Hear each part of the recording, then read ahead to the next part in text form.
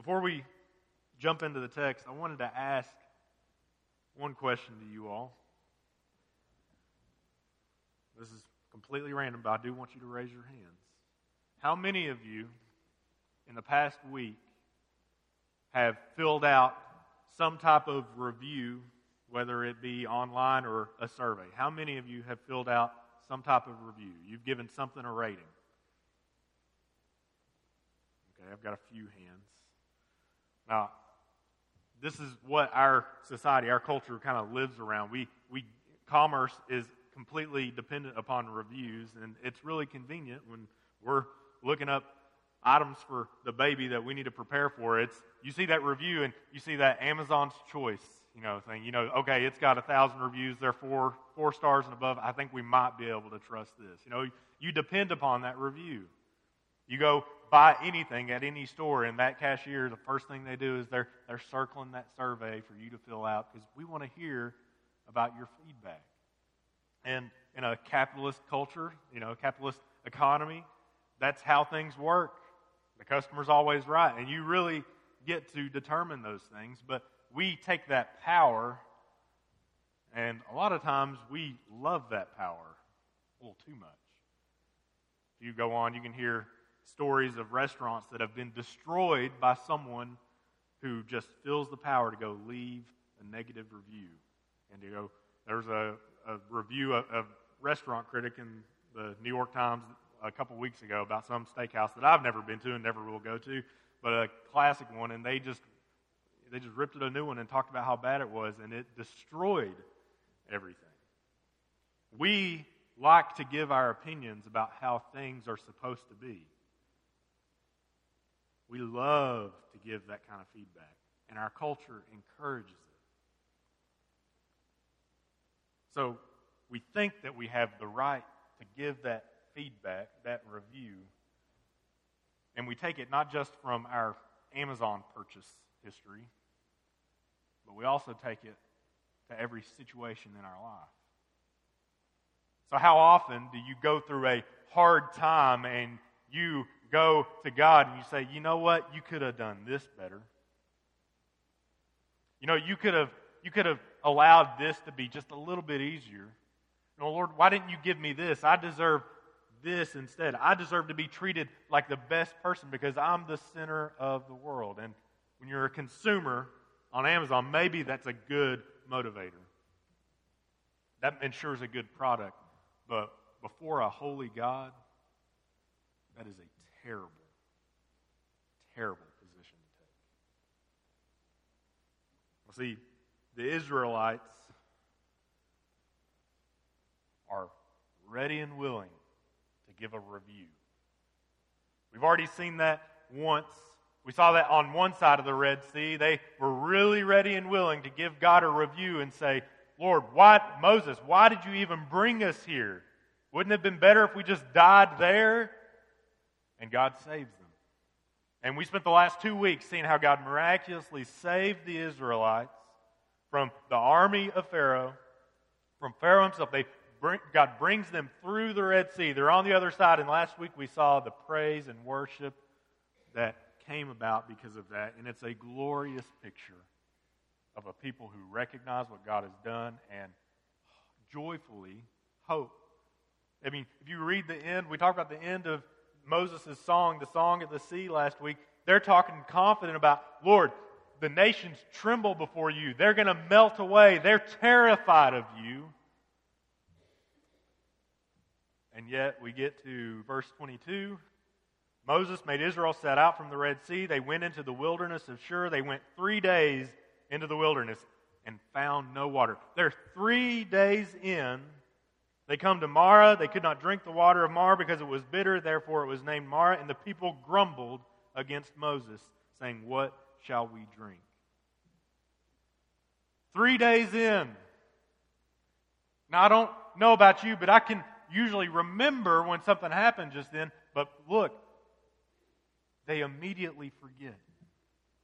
Usually when something miraculous happens, it sticks with us for a while. You think about what happened, something terrible happens, it sticks with us for a while. I remember everyone in here, except for those under a certain age, I guess, We'll remember 9/11 and exactly what happened.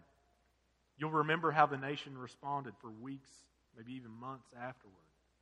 It affected, but it's worn off, hasn't it? You see, the people of Israel, they've already forgotten, and they've not just forgotten, but now they're going to come and grumble and complain. And we're not any better. This just highlights in a very specific fashion the problem of the human condition, that we continue to forget. And one of the primary responses to that forgetting is grumbling and complaining. Now, my main point this morning that I want us to just see is that God desires that we would find our hope and peace in Him and in Him alone. That's the point. That's the whole point of this whole passage. And I know it covers a ton of ground. I'm going to try to summarize as we go over the text, but I want you to go back after today and read through the end of chapter 15 and read through Exodus 16 to see what God is doing for His people. You see, He wants them to find their hope and their peace in Him and in Him alone. But unfortunately, we can't do that on our own because there's a problem with our hearts. So we see Israel, the grumblers. And I want us to just look at, we've already looked at what they did initially, but it's not even after that. You see, after this, God provides, He brings Moses aside, and He tells Moses, it says the text, it showed him a log. So God shows Moses what He can do to make the bitter water at Marah sweet. So that means drinkable. And He throws the stick in the water, and it miraculously cleanses the water, makes it drinkable. It's no longer bitter. That means it's probably had too much salt and minerals that it couldn't be drunk. It wasn't safe to drink. And now they're able to drink. They're in the middle of the desert. God provides for them.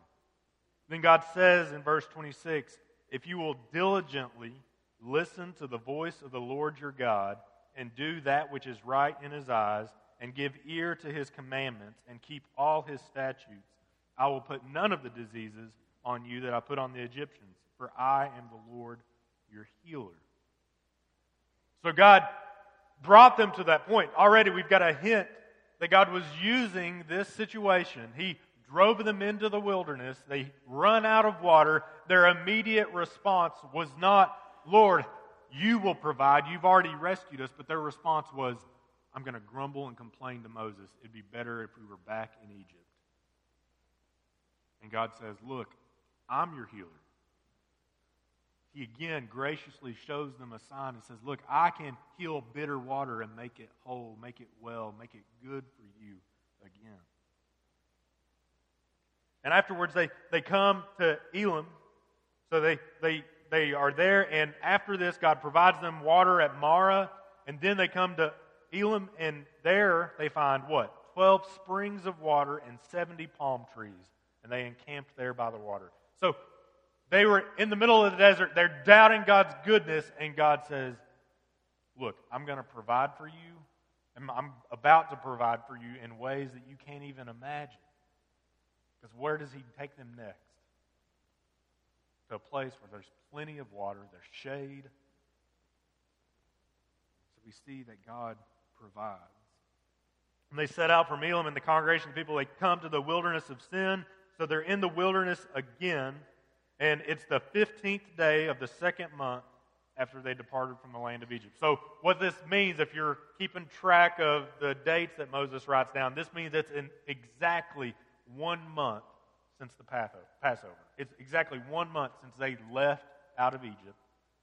They find themselves in the middle of the wilderness. So you can imagine, we can be really critical, and we should rightly be critical as long as we don't fail to throw ourselves right in there with Israel. They're a month out of Egypt. All the provisions that they had are probably running a little low. When you've got close to maybe 1 million people together and you've got provisions but you're going straight into the wilderness, you might start to run a little low, and it would make anybody nervous for sure.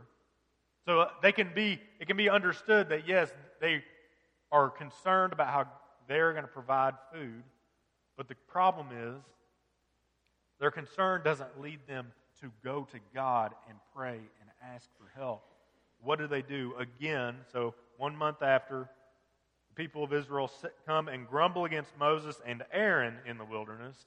The people of Israel said to them, verse 3, "Would that we had died by the hand of the Lord in the land of Egypt, when we sat by the meat pots and ate bread to the full, for you have brought us out into this wilderness to kill this whole assembly with hunger."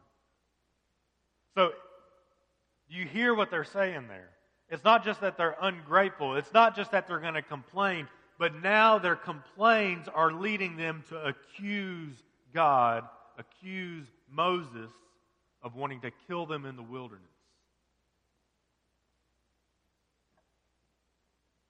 That is grumbling to the extreme. Yet, how often do we find ourselves in the midst of a challenging situation and say, "Lord, why would you do this? Lord, why have you done this?" See, here's the problem with grumbling. The problem with grumbling. Grumbling fails to see our sin and what we truly deserve. So the Israelites, they're complaining, they're grumbling, they're coming before Moses. And we might say, "Well, look, they don't have food, they need food." Well, the proper response is never to grumble. The proper response is not to complain. The proper response is to come before the Lord and say, "Lord, you are the one who provides. I don't understand what's going on right now, but Lord, I know that you are good." See, grumbling fails to see our sin. What do we truly deserve? If we're sinful people, we know we are sinful people. We continue to rebel against God. We continue to sin against Him. What do we truly deserve? We have to get down to the root of it. We don't deserve anything except for condemnation for our sin. That's what we truly deserve.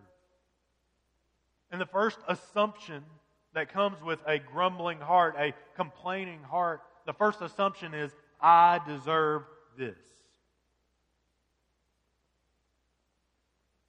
I deserve what I want. I deserve better than what I've got." But the reality is, we're sinners. We deserve condemnation. Now, God has told the Israelites already, "I did not save you for your sake because there's something special in you." He said, "I saved you so that my name might be glorified." He saves because He desires to show grace. When we grumble, we fail to see our sin. We fail to see what we truly deserve. And grumbling fails to see the magnificence of God's provision. I mean, we see that clearly here in this story. It doesn't take long for them to see, "Lord, okay, you provided water when it was bitter. Now you provided a shelter," and then they go a little bit farther into the wilderness, and now it's, "Lord, you're not going to provide anything. Why would we not have food? Why would we not have all this that we need? Lord, you aren't good. We don't trust you." That's what they're saying. They even accuse Him of evil intent. And that's a complete rejection of where God has provided for them already. He's rescued them out of Egypt. He's given them goods, and He's caused the Egyptians to give over their wealth, to give them provisions that they've already had that they wouldn't have had to start with. He's provided for them. He rescues them out of the Red Sea. He rescues them from sure death.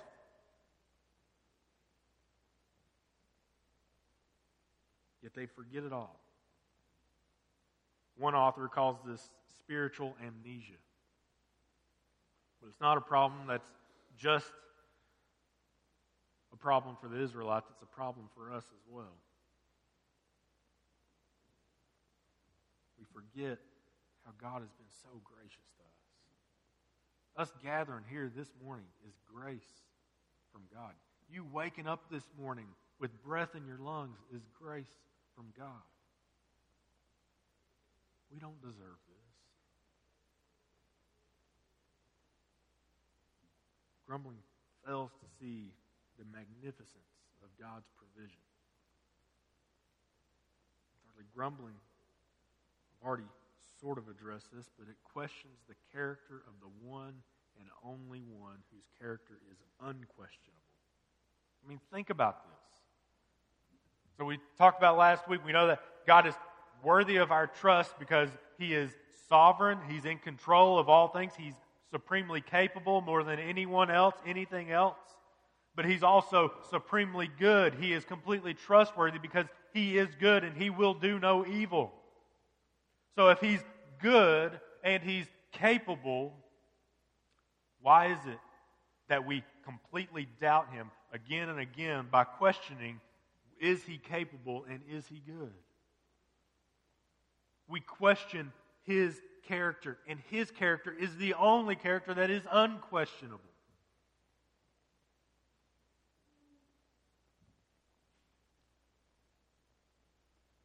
Israel questions the character of the one who has saved them and has promised to do much more than that.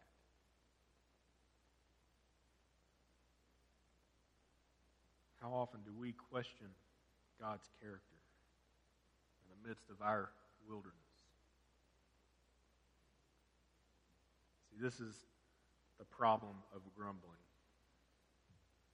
What we need to see, grumbling and murmuring are rebellion against God. We have to see it exactly for what it is. When we complain because something doesn't go our way, when we sit there and just let it simmer in anger because we don't like the situation we're in, we don't like how things are going, that is rebellion against God.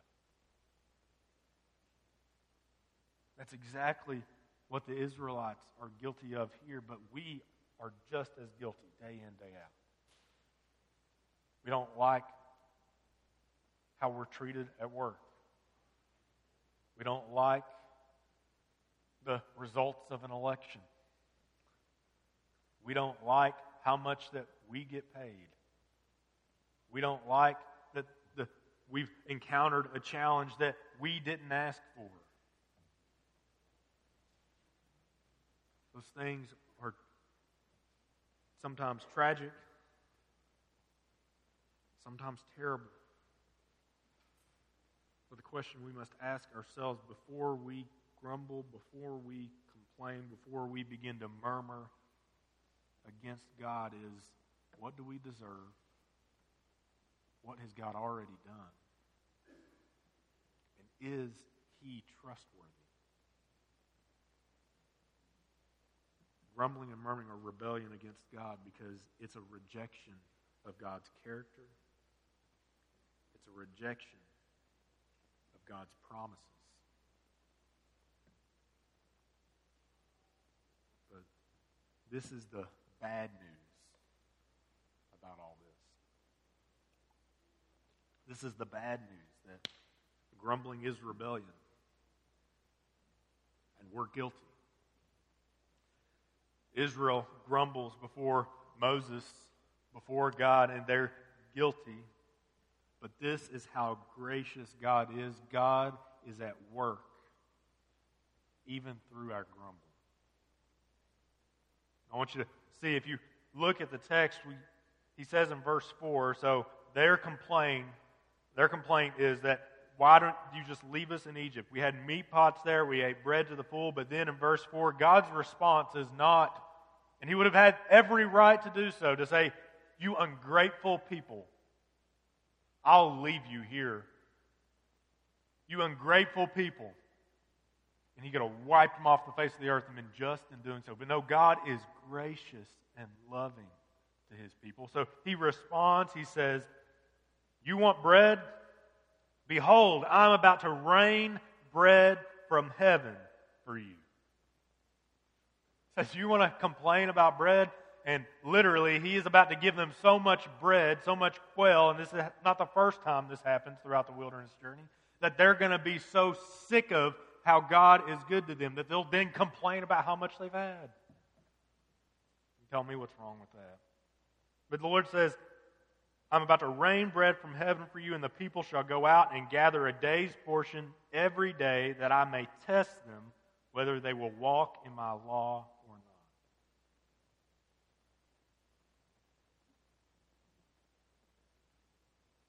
not. God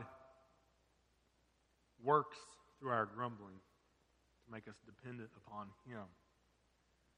So He gives, in what comes next, He gives this explanation about what He is going to do. He says, I'm going to rain bread on the sixth day. When they prepare what they bring in, it will be twice as much as they gather daily. So Moses then talks to the Lord about this, and the Lord tells Moses they're not only going to give him bread, but He says, I'm going to give you in the evening meat to eat, and in the morning bread to the full, because the Lord has heard your grumbling, that you grumble against Him. What are we? And Moses says to the people, your grumbling is not against us, but against the Lord. So we see later down in verse 13, we see, in the evening quail comes and covers the camp, and in the morning dew lay around the camp. And that dew was not dew, but instead was this magnificent flake-like thing, as the text says. It was fine as a frost on the ground. It was manna. And God tells them, He gives them instructions. You're to gather it. You're to gather it together, each one as much as you can eat for the day. And you're going to bake it. You can bake it. You can boil it. Essentially, it's this perfect provision, literally come from heaven. It's going to be the perfect amount that they need every single day. God is going to provide. And even in the midst of this, we see God providing for them manna. He brings quail for them to eat, but the focus of this text is on the manna that they get. And He gives instructions. He says, don't gather and don't try to keep some for the next day. He says, you're going to be tempted to get more than you need and then try to hold it for later, to hoard it for yourself. But what happens? Worms come into it. They come there the next morning, and then Moses is angry, we hear. But He says on the sixth day, you're to gather twice as much so that you can use it, you can save it, you can eat it on that seventh day. So 6 days you shall gather it, but on the seventh day, which is a Sabbath, there will be none. And then some people actually go out, as we read in the text, they go out on the seventh day, not trusting God's word to remain true, and they go out looking for it, and they don't find anything.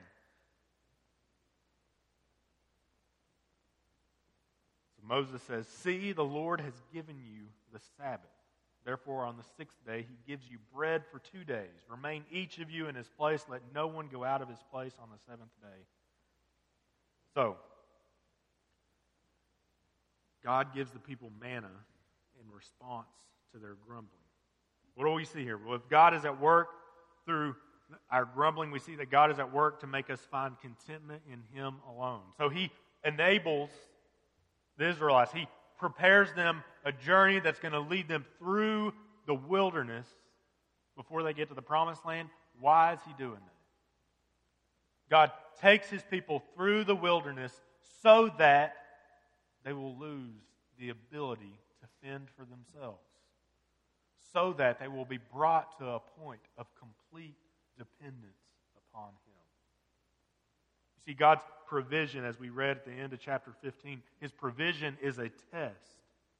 It's a test to see whether or not the people will trust Him, whether they will grow to depend upon Him. I like how Doug Stewart summarizes it. It was not just a test to see if they could follow instructions, but a test to see if their hearts were inclined to be His covenant people. The test itself required faith for an agricultural people. Farmers know that if one harvests only enough food in a day to meet the needs of that day, eventually one has no food because no crops or animals produce food every day. Now they were being asked to restrain their natural tendency to gather as much as was available, to gather in anticipation of the time when no gathering would be possible. God was teaching them to trust Him every day afresh. And they were challenged to think about His provision in a way that had never before been part of their planning pattern. See, God wants His people to come to a point where they're completely dependent upon Him. Not only that, but God wants His people to find their rest in Him. See, He tests them, but in doing so, it gives Him the opportunity, divinely chosen right here, to train them. He's going to provide not only manna for them every day, but He's going to introduce something that apparently didn't exist for the nation of Israel before this moment. He's going to provide for them a practice of a weekly Sabbath. Now, this is the introduction to the Sabbath, the first time we see it introduced to the people of Israel in the text. And again, remember, we talked about last week the Song of Moses, how it reflected the creation song. And at the end of the creation song, on the seventh day, what does God do? He rests from His Word. He calls His creation to rest in His goodness, His provision, His care, His sovereignty, His control. See, the people, clearly, they weren't practicing a weekly Sabbath because they thought they had to gather as much as they could every day. So when He gives the specific instructions, don't gather on the seventh day, even some of them still go out to get it. But God is teaching them, you are to rest in Me. You're to trust in Me. Not only are you going to have to trust in Me every single day to provide that which you grumbled about, so you're going to have to trust in Me every single day, and once a week, you're going to have to trust in Me twice as much, because I'm going to provide for you for 2 days instead of 1. See, this completely upends their typical routine. Yet all of this, as I said, is just a process. It's a process of training for the people of God. I want you to think about what's happening here. This is the beginning of their wilderness journey. They've been rescued from Egypt. They've completed their exodus out of Egypt. But now they're on their way to the Promised Land. But what's promised in the Promised Land? It's a land flowing with milk and honey. It's a land that will provide for them all that they need. Now, why do you think us Americans are so quick to give scathing reviews? We're so quick to demand what should be done for us. Because if we need to recognize, we live in a land of plenty. We live in a land with lots of comforts that the rest of the world does not have. But what God does for His people here is He sends them through the wilderness to train them to be dependent upon Him, so that when they do enter into a land of plenty, when they do enter into this land of blessing, they would know that it is God who gave it to them. They would know it is God who will continue to give to them, because it's God who's in control. See, this wilderness journey, as we're going to see, is a training period. It's a sanctifying period. It's got a wonderful parallel for us as Christians in our walk. We look forward to the Promised Land. We look forward to heaven, eternity, when Christ will rule and reign, and all that is terrible, all that is broken will be made new. We've been rescued. If you've trusted in Christ, you have salvation. You've been rescued out of bondage to slavery. But right now, in this walk, God is going to sanctify us by showing that true life comes when we are completely dependent upon Him.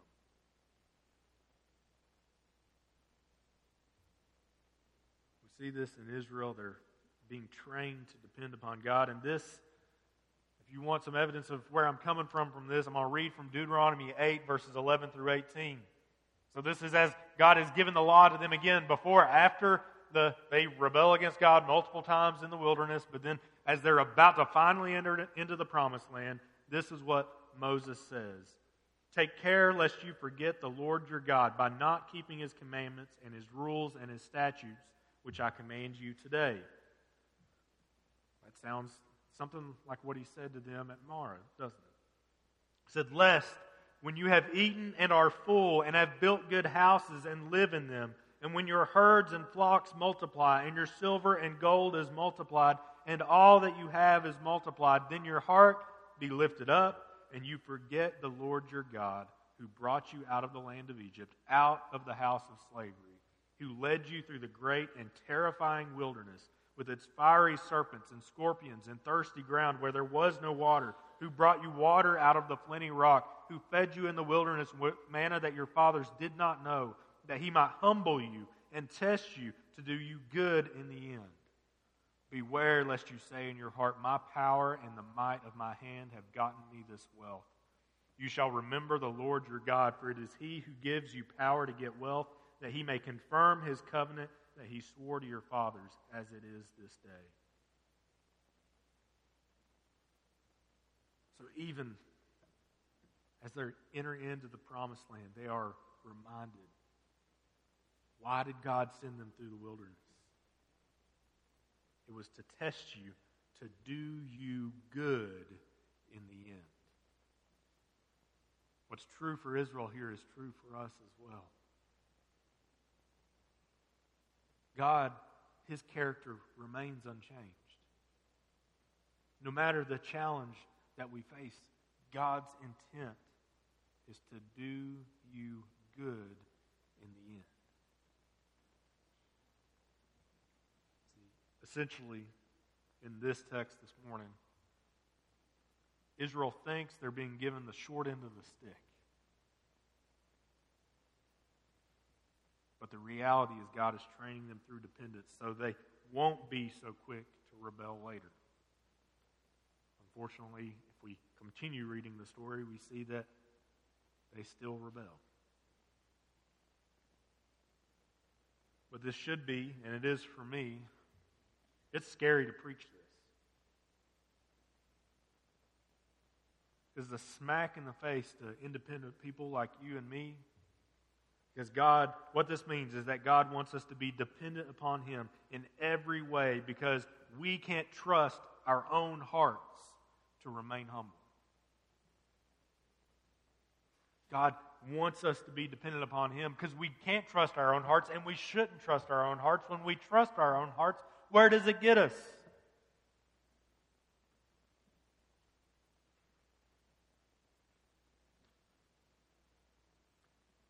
God is gracious to provide a means for his people. A means for them to practice daily, weekly dependence upon him. Thirdly, God desires for us to grow in thankfulness and gratefulness.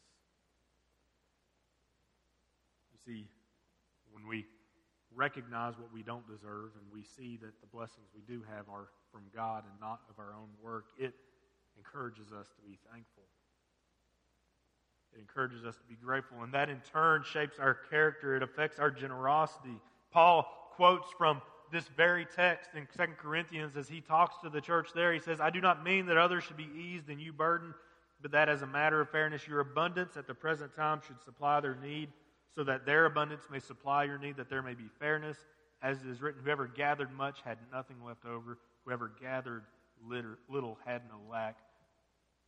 God sends us into the wilderness to learn thankfulness and dependence so that we might be generous towards others. This growth in thankfulness and gratefulness that God teaches us through dependence upon him, it affects our willingness to obey God. It teaches us that obedience is good even when it doesn't look like it's going to turn out well. Because we can trust in his goodness. It affects our attitude. My problem is that I tend to be a cynic. I tend to criticize everything. If this is true, and it is, then I am commanded to be hopeful. You are commanded to be hopeful because God keeps his word.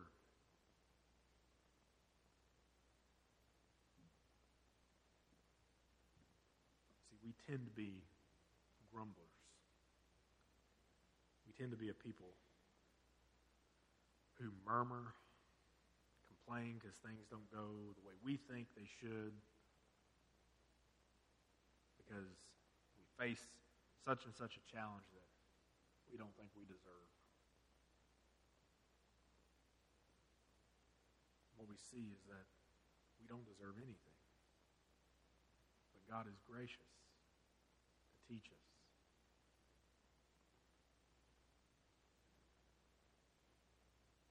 This is all for the nation of Israel as they prepare for the promised land. Just think about that. This is what God is doing to prepare his people to go into the land. Because what kind of people will they be if the moment they get into the land they say, look at how great we are? He says, don't do that. But remain humble and grateful. For Israel, they failed at this.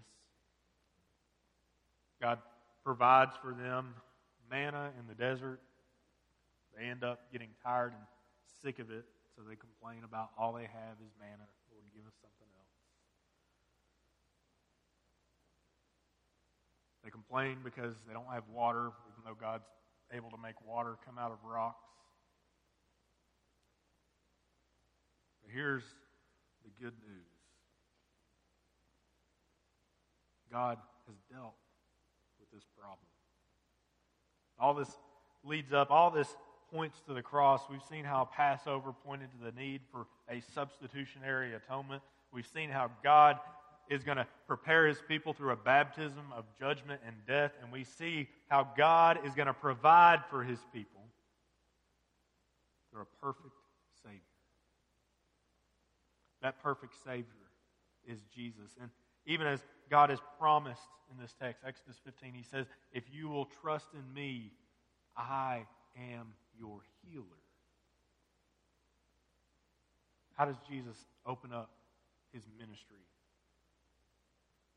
He opens up the beginning of the Gospels and he reads from Isaiah. He reads that God is going to heal his people, make the blind see, make the lame walk.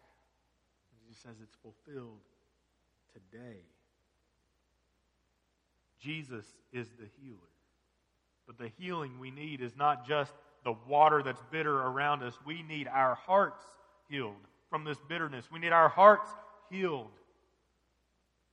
from pride and from rebellion. Not only that, but Jesus is our bread. John 6, Jesus says, truly, truly, I say to you, whoever believes has eternal life. I am the bread of life. Your fathers ate the manna in the wilderness and they died. This is the bread that comes down from heaven so that one may eat of it and not die. I am the living bread that came down from heaven. If anyone eats of this bread, he will live forever. And the bread that I will give for the life of the world is my flesh. What was God doing through Israel? He's preparing a people. He's demonstrating his grace.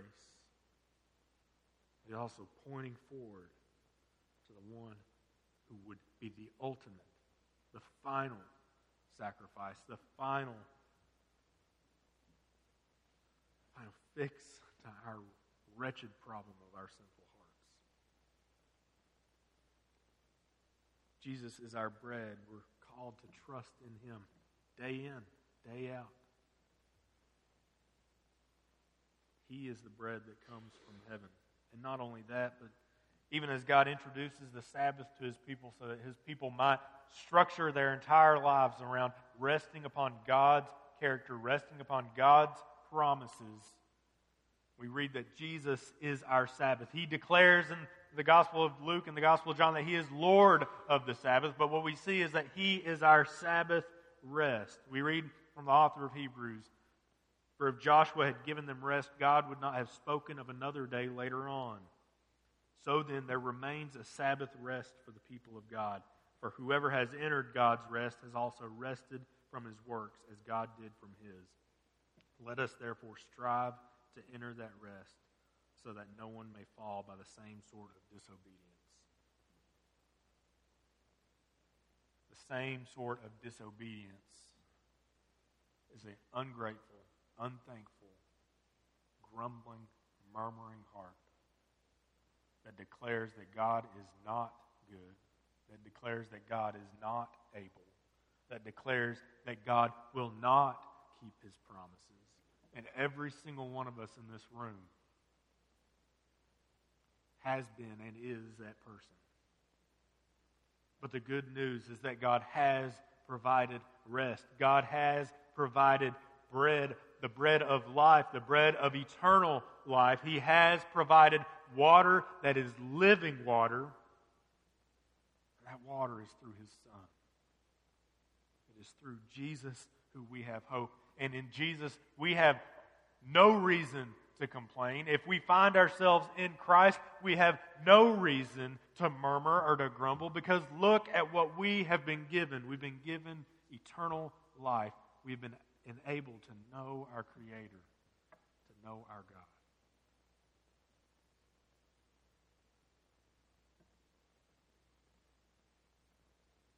We have no reason to be a grumbling people. No reason. We can't justify it no matter how we try. We are called to be a thankful people. We can be thankful because look at what God has done for us. I pray that if you don't know that peace, if you are hearing for the first time, realizing for the first time just what God has done for you this morning, I pray that you'll trust in Christ. By trusting in him, as he said in John 6, if you will take my life, if you will trust that his sacrifice was enough, you too can have eternal life. And for my fellow Christians, let's not be like Israel. We're called to be a people characterized by gratefulness, by thankfulness, by hope, by joy, because we realize we deserve nothing but condemnation, but God in his grace has made life and life abundant available to us. For that reason, let's be a thankful people. Let's check our hearts when we are prone to grumble, prone to complain. Let's challenge one another to be a grateful people. Let's challenge one another not to grumble and complain before one another, but to say, look at what God has done. How might he transform us as a church? How might he transform you and your heart? God's good. He provides in every way that we do not deserve. His character is unquestionably good. His sovereignty means he is in control of it all. And as we read in the text, he desires our good. But we must recognize that good only comes